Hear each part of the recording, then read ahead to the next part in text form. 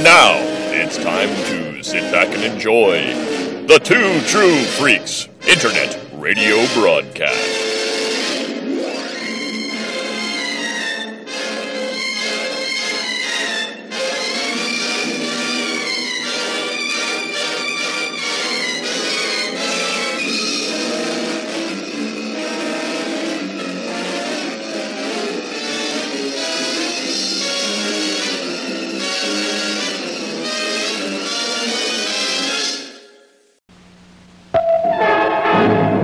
Good news and bad news, girls. The good news is your dates are here.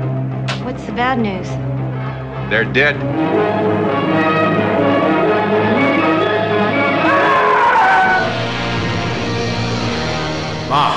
See, a United States astro robot become a creature of death.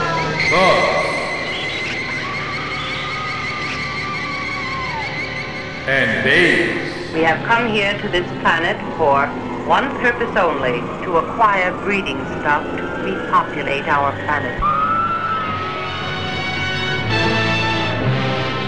He who breaks the law shall be punished. Back to the house of pain. Back to the house of pain.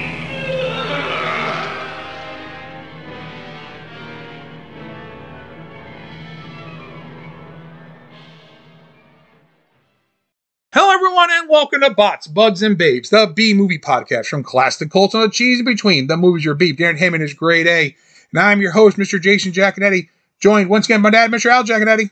Hey, Jay, how's it going? Because today we're doing some feedbacks, right? Yeah, some listener feedback, so here we go. First one up says Dark Room Christmas episode. This is from Luke. Jay, listen to the latest episode of Dark Room, the Christmas episode, as it were. Not seen this episode, but I thought that a lot of discussion about the episode and the series in general could apply to many of the anthology shows from the 1980s and early 90s, which seem to crop up regularly on cable and syndication.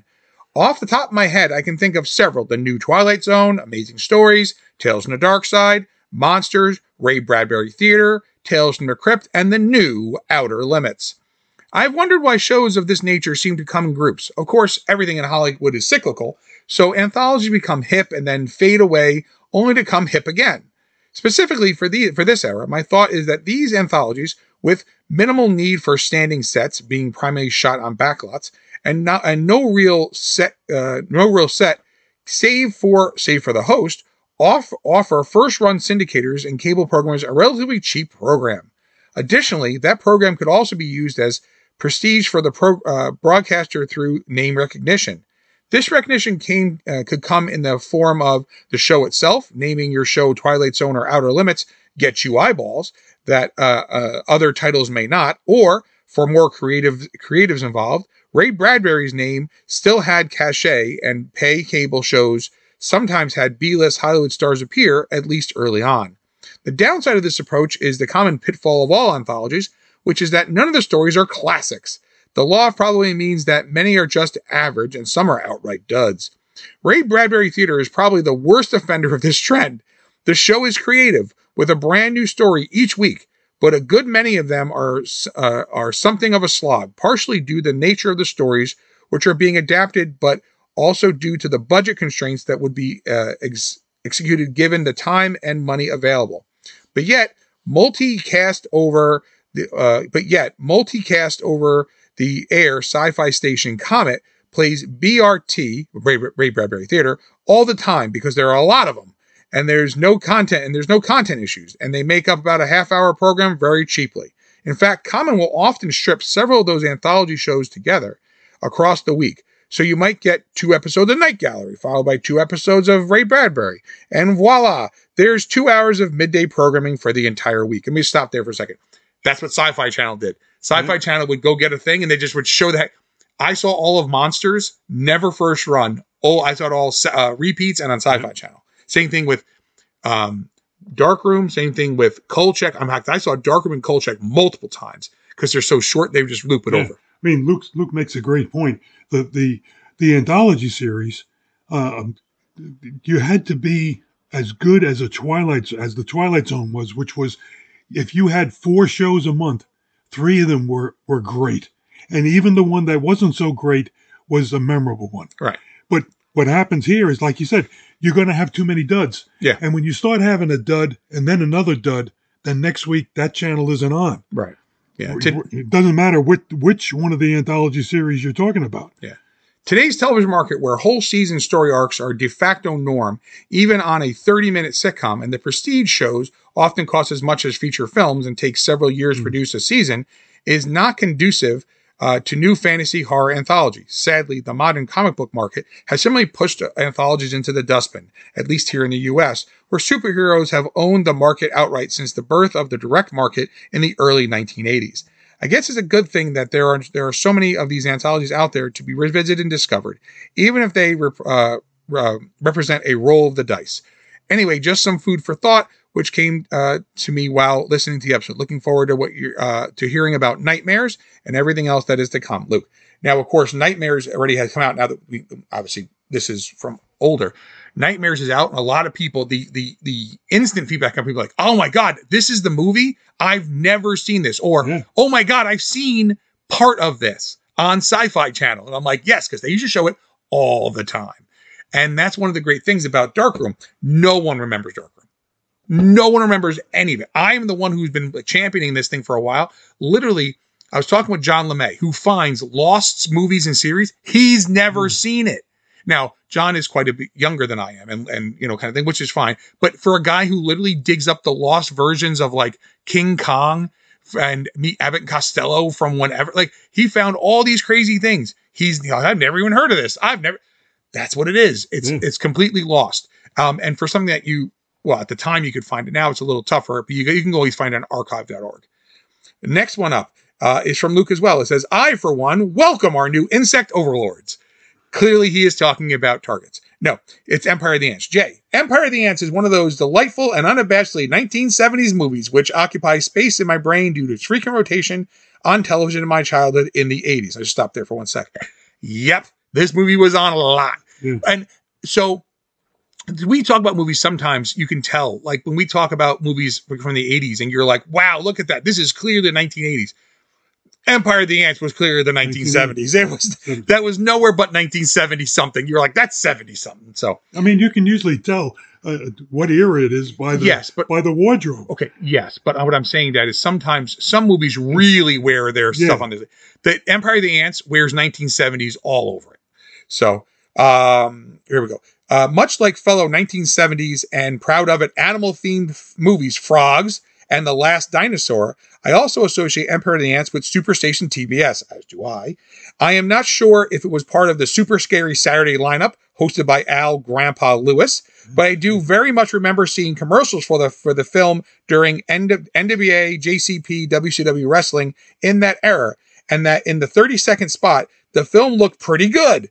Too bad the running length is a bit more than that. The reveal of the Queen and her pheromones was hilarious when I was a kid and remains so today. I'd stop there for 1 second. Literally, she's just farting on them. It's just like, what? Yeah. Like, this is what now I understand it's pheromones and stuff, but that's what we went with. Like, you had all these choices, but that's it. It's okay. But you know what though? If the movie didn't have that in it, I feel like it might not be as complete a movie, kind of thing. So, the use of H.G. Wells' name in a film, as well as Food of the Gods, lends the film an air of credibility it does not deserve. I did want to mention that just recently I saw an even more egregious example of this trend with the season 13 episode of Mission 3000 featuring H.G. Wells' The Shape of Things to Come from 1979. I stopped there for a second. Good God, was that bad? Yeah. The riff, the Misty of it was funny. God, was that movie horrible. And then I said, why have I seen this movie for? They did a riff tracks of it, which was also really funny. But God, the movie didn't get any better. Anyway, where am I? Now it has been it's been a while since I've seen the original version of Things to Come, but I do not remember that one having spaceship, robots, cities on the moon, or Jack Palance in a cape. I guess it was hard for Wells to write a Star Wars ripoff back in 1933. Hang on. Anyway, looking forward to what comes down the pipeline, Luke. Now, The Shape of Things to Come from 79 is 100% a Star Wars ripoff. It is trying so hard to be, but it is so bad. Right. It is so bad. I mean, the old version. Oh, the original, is a classic. Yeah. But that's not what they riffed. No, So, no, because it was taken seriously. I mean, yeah. Well, no, Ben, this movie is 100% serious. Yeah. But it's garbage. It's garbage. This isn't even like we had talked about Sharknado before and stuff like that. Like the original Sharknado is 100% serious as a movie. Then they realize this is kind of a comedy. We need to kind of comedy it up. And then the rest are all comedies. Like The Shape of Things to Come, that movie is right on. It's serious. They wanted to make a serious movie. They thought they were making something that was going to make a lot of money. Nope. No. Nope. You want to make a movie that well, a good example of how to go 180 degrees the other way. If you're trying to rip off Star Wars, come out with Spaceballs. Well, no, that's a parody. Yeah, no, but that's a parody. They were not trying to make parodies. They were trying to make the ripoff. We're trying to, you were trying to make it. But I'm saying, if the movie bombed, it was terrible, awful. right? So whatever, and they probably spent a decent amount of money to make it, and it went right down the tubes. But when you come out, if you really want to keep making money, you can't beat the original. That's why sequels, or not sequels, but remakes of classic movies, 99 times out of 100, don't live up to the hype, and you just dismiss it as being a failure. If you want to make money, the rip-off ones like Spaceballs. But no, that's a parody. It's not a rip-off. Well, it's a parody. Well, it's a parody, but again, when you watch, well, but parody is different than ripping something off. No, ripping something off is we make Sergio Leone makes the Man with No Name trilogy, right? And then we get 1 million Man with No Name ripoffs from Italy. The Django. Well, but Django was a different movie. But I'm saying, but like, how many other movies they make just like those other ones that are nothing? They're played straight, but they're god awful. Blazing Saddles is making fun of the Western. Exactly. That's what I meant. But making fun is different than ripping it off. I was using the wrong terminology. Yeah. No, but again, I agree with Luke. And you have people. You have winners on one side and losers on the other. This one was at the bottom of the loser pile, which is why it was perfect for both Riff Tracks and Misty. Exactly. You know why? Because it was cheap to get. Movie was expensive to make, but cheap to get. All right, here we go. Last one is from Jack Bond. It says, in the dark room. Jack opens with, nope, no memory of any of these episodes. I know I caught 1 or 2 of them, but I guess they just didn't stick or were so uninteresting that I didn't pay much attention at first watch. I guess I figured I could watch them again, and if there was anything more interesting scheduled against the show or on summer reruns. Wait, what? So obviously, they never reran it because it ended, so they never had a chance to run again until the 90s. Pre-feedbacks on Nightmares. So he put, nope, I was unaware of the movie when it came out, and the video cover never caught my attention in the years since. I do have a question for you. Why so many anthology horror movies? I understand horror anthology TV shows. You don't want continuing characters that audiences know will get out at the end of every episode. So why so many horror movies made from short stories? Occasionally we get How the West Was Won or O. Henry's Full House or a bunch of Looney Tunes jammed together into a feature, but nothing to match horror. Or am I missing something? So what Jack's asking is, how come we literally don't get like anthology movies for like other genres? And the reason, I guarantee you, is because it is very hard. Well, comedy would be near impossible to do. Because unless it's something like Amazon Women on the Moon, where there's funny, and again, some people are not going to like the way I'm saying this. Amazon Women on the Moon has some funny sections and some god-awful sections. The opening with Arsenio Hall is hysterical. And then it takes a turn for the worse. But that's the problem. It's hard to do comedy very bite-sized, right? Which is why even shows like Police Squad, right, which are, then became the Naked Guns. Why are the Naked Guns overall funnier than Police Squad? Well, because you can get away with stuff. It wasn't on TV. You could, have some semi-nudity. You could have, more double entendres and whatever. But not that the Police Squads weren't funny, but that show didn't run long. Yeah. Comedy's hard to do. And an anthology series for horror can happen quickly. Things can get scary real fast and people can die and then go on, right? The only other options you would have would be Westerns, but like we had episodic Westerns, that were like the actual like Bonanza and stuff like that. But Yeah, but they're not anthologies. They're No, see, but episodic. again, they're episodic. And they run, Bonanza ran almost 20 years. Gunsmoke ran almost 20 years. But you had a set of characters that were either put in harm's way based on the genre, or they had a lighter episode, or they just focused on one of the characters. I mean, that's why, like, the shows that last 10 years, the key is the writing. If the writing is good and the actors are believable, like, give me an example. And I'm going to say Third Rock from the Sun. That one there was hilariously funny, but it got to the point where they had really run out of options, where to go with it. And the only but these are TV series. What he's talking about is an episode, like not episodic television, which is what those things lend themselves better to. Yeah. The problem is in an anthology, I can set up. Here's a girl. She meets a guy. The guy turned out to be a werewolf. Bam! I can tell that story in 15 minutes. It's very hard to tell a Western story because you're trying to like establish who the good guys, who the bad guys. Why do I care about this? Unless there's something tying them all together, which is one of the main downfalls when you watch like Night Gallery, where the Night Gallery tried to do little anthologies, and some of the episodes were longer, right, with singles, but some did the little anthologies. Those don't always work. Why do the Twilight Zones work? The Twilight Zone are each individual compartmentalized little things. They're little stories, but they're not. They don't overstay their welcome. The problem with Night Gallery, some of them ones that hit were good. You're like, oh, this is a good one, but it's longer. And then some of the real short ones where they're really kind of funny. Usually the funny ones work when they're short. Right. Like the guy who's going to eat the secretary. He's trying to he doesn't want the secretary to type, he wants the one who's heavy because he wants to eat her. He's the cannibal. But like, that's the thing is, it's hard to do that with even horror sometimes.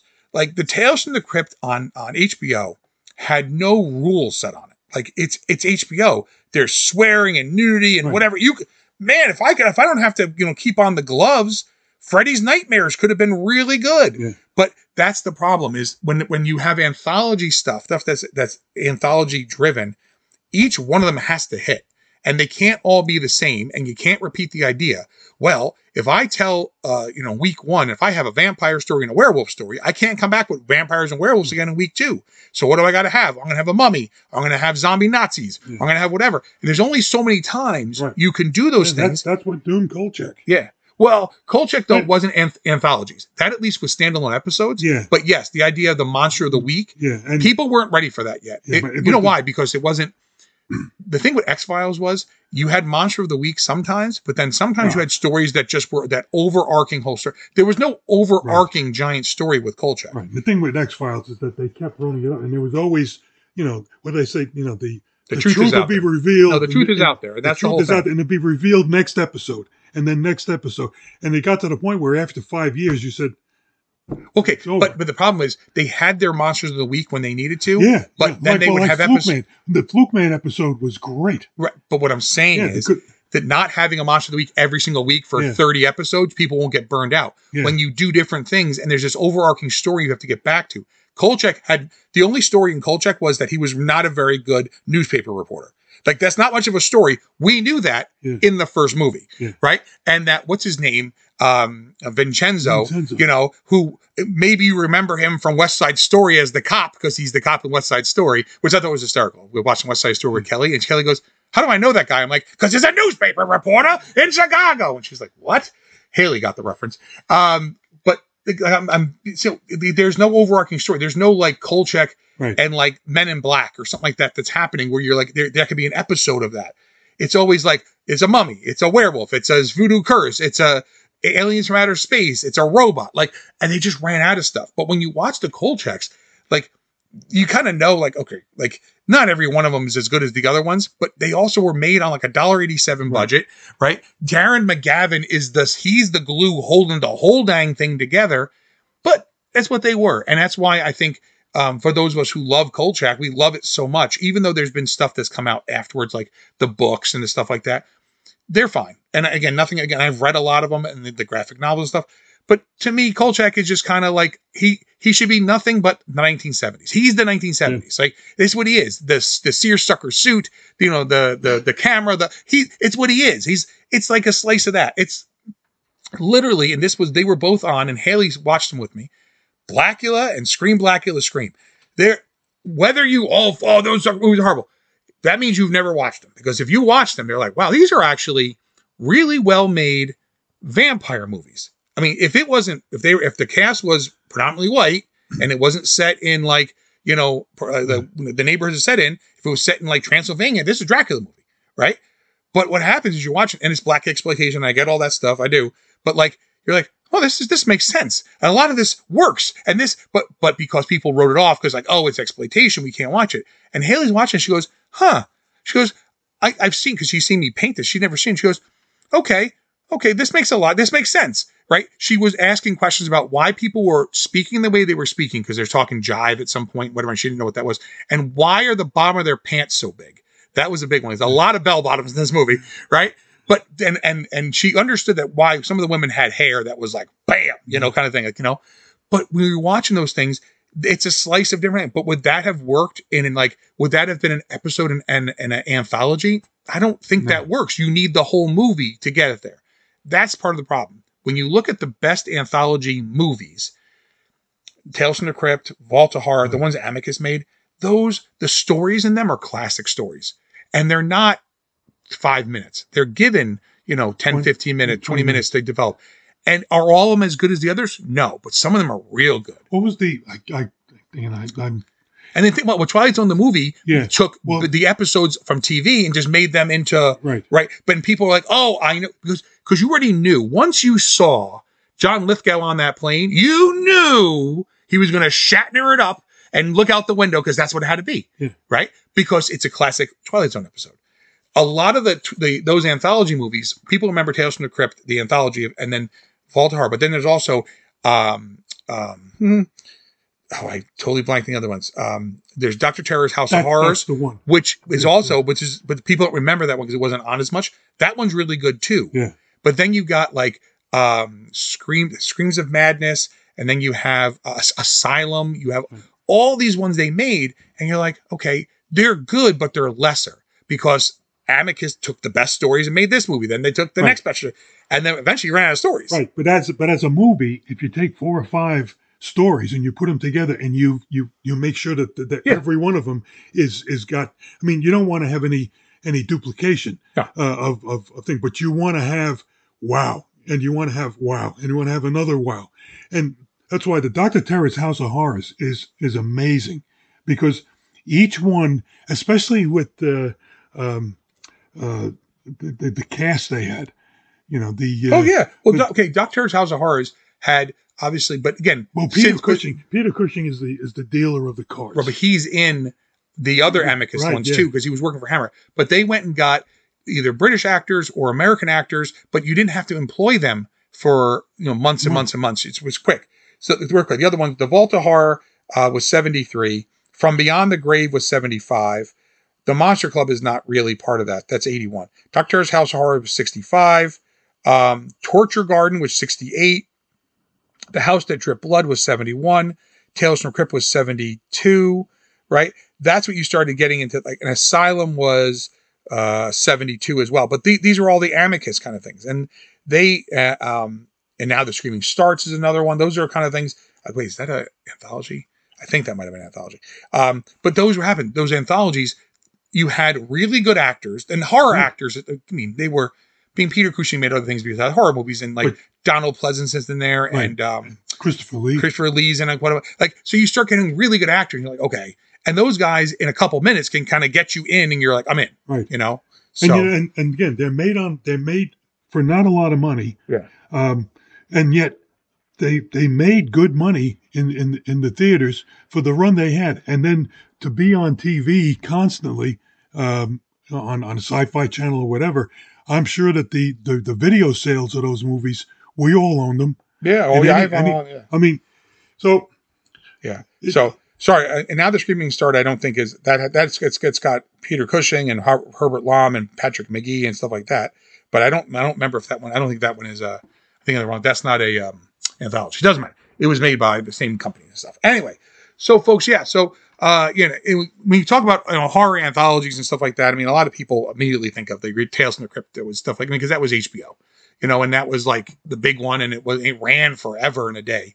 But even shows like Amazing Stories wasn't anthology based. Amazing Stories was episodic the same way that it was.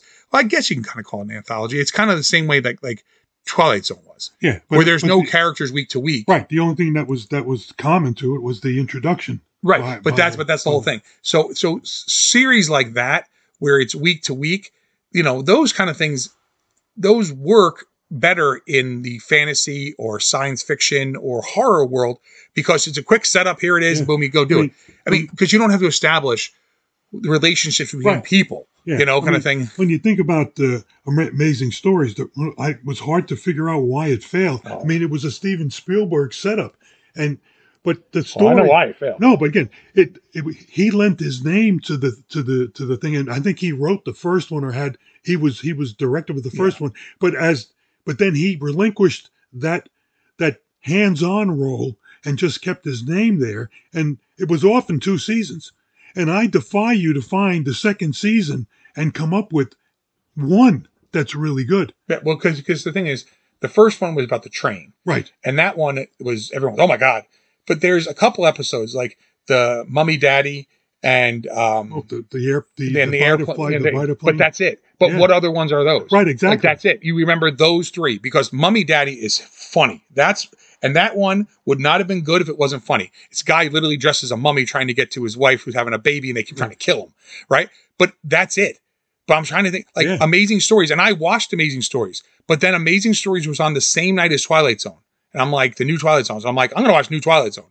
And those weren't any good. Oh. But they were better than the Amazing Stories we were getting. Yeah. That's the problem. And some of the Twilight Zone. Well, some of the new ones were good. But they were also rip-offs of the original. Well, not a rip-off. If you own the thing, Dad, it's now a remake. No, there's a difference. You pay homage, you don't rip it off. It depends how much money you make. I keep using the wrong bit. Yeah. Well, the thing is, but the new Twilight Zones, the one where the woman could freeze time when she stops the war and if she undoes. So she had to live in a world where there's, sorry, folks, this is 40 years old. You can just catch on to it, right? If she unfreezes the world, they go to war. So do we not? What do you call? And then, or like the one with the giant spider on top of the elevator was you never see the spider. You never see the spider, but that's what's up there and it's killing people. Anyway. Oh, I'll just throw this out there real quick. So this came up the other day, and I know it has nothing to do with bots, bugs, and bait, but this was funny, and you'll appreciate this. Remember Starship Troopers? Yes. A movie that many people hate with a passion. I don't know why, but they just hate it, right? Only because of Casper Van Dien. No, it's not him. It's not just him. It's because of every other person there. Denise Richards in there. Every single person in the movie they hate, right? But we saw it in the movie theater, and I like it. It's nothing like the book. If you ever read the book, the Highland book, completely different. But anyway, in the movie, that we're supposed to root for the humans, even though the humans are in the book are actually the Nazis, and the bugs are the actual Americans and whatever, right? But they kind of that. In the movie, remember when they're up on the thing and you have Denise Richards' character and she knows everything and she replots the course they're on for the optimum course. And what happens? They're flying and then her and the other guy on the ship, which I forget his name, they're going to start making out. And then the asteroid comes and they have to avoid the asteroid and they hit the asteroid with the top of the conning tower. And the asteroid is then sent off in a different direction. What's the next scene? An asteroid hits Buenos Aires and kills all these people, causing them to go to war. I'm putting out there, Denise Richards' character caused the entire war. The bugs didn't do anything because they weren't going to war against the bugs until they attacked Earth. That's the only attack on Earth in the entire movie, is the asteroid hit them. Just saying, I'm betting her character caused the entire... I could be wrong, but then again, I also believe all the Disney ones where like Little Mermaid, and Tangled and Frozen are all connected, and Tarzan, they're all connected. They are. And Peter Pan and Little Mermaid are also connected because that's Ariel's mom in the grotto there, and then they come and kill all the things. It's Ariel's mom gets killed there. They talk about that's where she dies. It's in the scene. She's in Peter Pan. I'm just saying. And then Ariel's swimming around in a boat of dead people, but they're not dead because they make it to the island. Well, it's already known that Entangled, the Rapunzel and Finn, they're at the coronation. They're in a scene, right. And that's where they're headed to that wedding when their boat crashes and they die. But they don't die. They wash up on the shores and they have Tarzan and they're killed by the jaguar. And then, so Tarzan is the long-lost brother of them. You're like, Jay's a lot of theories. I'm telling you right now, it's all there. The connective tissue is all there. You're just going to reach out. You need to go to a symposium. No. This is not new, Dad. No. Where you can. A lot of people believe this stuff. But I'm just saying, I had never thought about the fact that there's literally only one attack on Earth in all of Starship Troopers. It's an asteroid that hits Buenos Aires. And literally the scene before, she causes an asteroid to be off course and go on a different course. It's not hard to make the leap of faith saying, well, but the bugs never attack anywhere else. And what happens? They go attack the bugs, and now you're attacking the bugs, so the bugs are defending themselves. Yeah. Then they capture the brain bug. It wasn't the brain bug, I'm going to kill everybody. He's afraid. Yeah, because you're attacking them on their planet. Who's the jerks here, guys? I'm just saying. But it's okay. They made a bunch of sequels that people really hate. If you think people don't like the original, well, Starship Troopers 2, 3, 4, whatever. Oh, God. Anyway. All right, folks. So that about wraps it up for this episode. This is the end of July feedback episode. Dad and I are going to talk Friday the 13th, the final chapter in August, and then I got Piranha 2 coming at the end of August. So we will do that stuff to wrap up the rest of the summer. And then we're trying to get some special guests lined up for some episodes to end out the year. But I don't want to say anything because God forbid they don't come out. Anyway, I think we're good on this, Dad, yeah? Yeah. We're looking at maybe what series to do next. We got to figure out if there's a series that needs to be rediscovered. It will not be Amazing Stories. Unless I find season 2 of Amazing Stories, then we can slog through that and hate that because no one liked it. I can't find it. I'm sure someone's going to say it's on archive.org. You can find it here. And I'm going to sit there and watch however many episodes it was of the worst television possible. So yeah. They were either 8 or 9, right? I don't know. Probably more than that. Seasons were at least, 20 episodes. No, but what wasn't amazing? Well, Amazing Stories, the first year came out right at the beginning of the season. Yep. And I thought the second season was the next year. Yeah, but I think it didn't come out right at the beginning of the next season. It probably did. All right, it doesn't matter. It doesn't matter. I don't really want to watch that. I'm just saying that's pretty lost. But for some of you, if you have it, you might just want to keep it to yourself. Anyway, so like I said, Dad and I'll be back with some Jason Voorhees slicing up some teenagers in August. So until then, folks, keep those cards and letters coming and keep watching the skies. This is Tokyo, once a city of 6 million people. What has happened here was caused by a force which, up until a few days ago, was entirely beyond the scope of man's imagination. Tokyo, a smoldering memorial to the unknown. An unknown which at this very moment still prevails and could at any time lash out with its terrible destruction anywhere else in the world. Hi, folks. Luke Giaconetti here. I'd like to ask you a few questions. Do you like giant monsters? Or as they're called in Japan, Daikaiju? Monsters like Godzilla, Rodan, Gamera, King Ghidorah, or Mothra? Do you like more obscure monsters, such as Gappa or Yongari? Do you like giant heroes like Ultraman, or super robots like the Shogun Warriors? If you answered yes to any of these questions, then I think you might like my podcast, Earth Destruction Directive. I'm a dedicated fan of all things Daikaiju, and I'd like to share that with all of you. Please check out Earth Destruction Directive at twotruefreaks.com. Earth Destruction Directive, where we turn your Daikaiju dreams into city-smashing reality.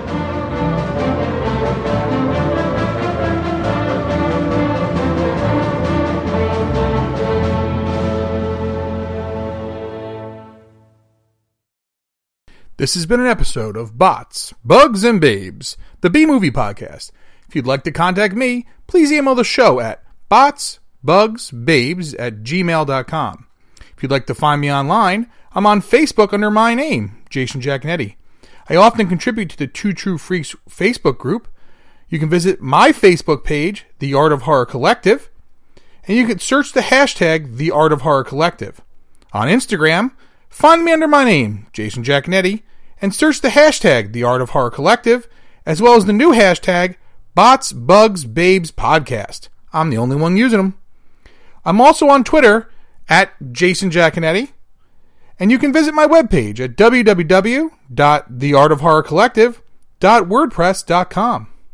All movies, characters, stories, music, etc. are properties of their respective holders. This is a fan work, and any use of any property is purely for review, discussion, and entertainment. So don't sue me. I ain't got anything anyway. There is no tomorrow. There is no tomorrow. There is no tomorrow.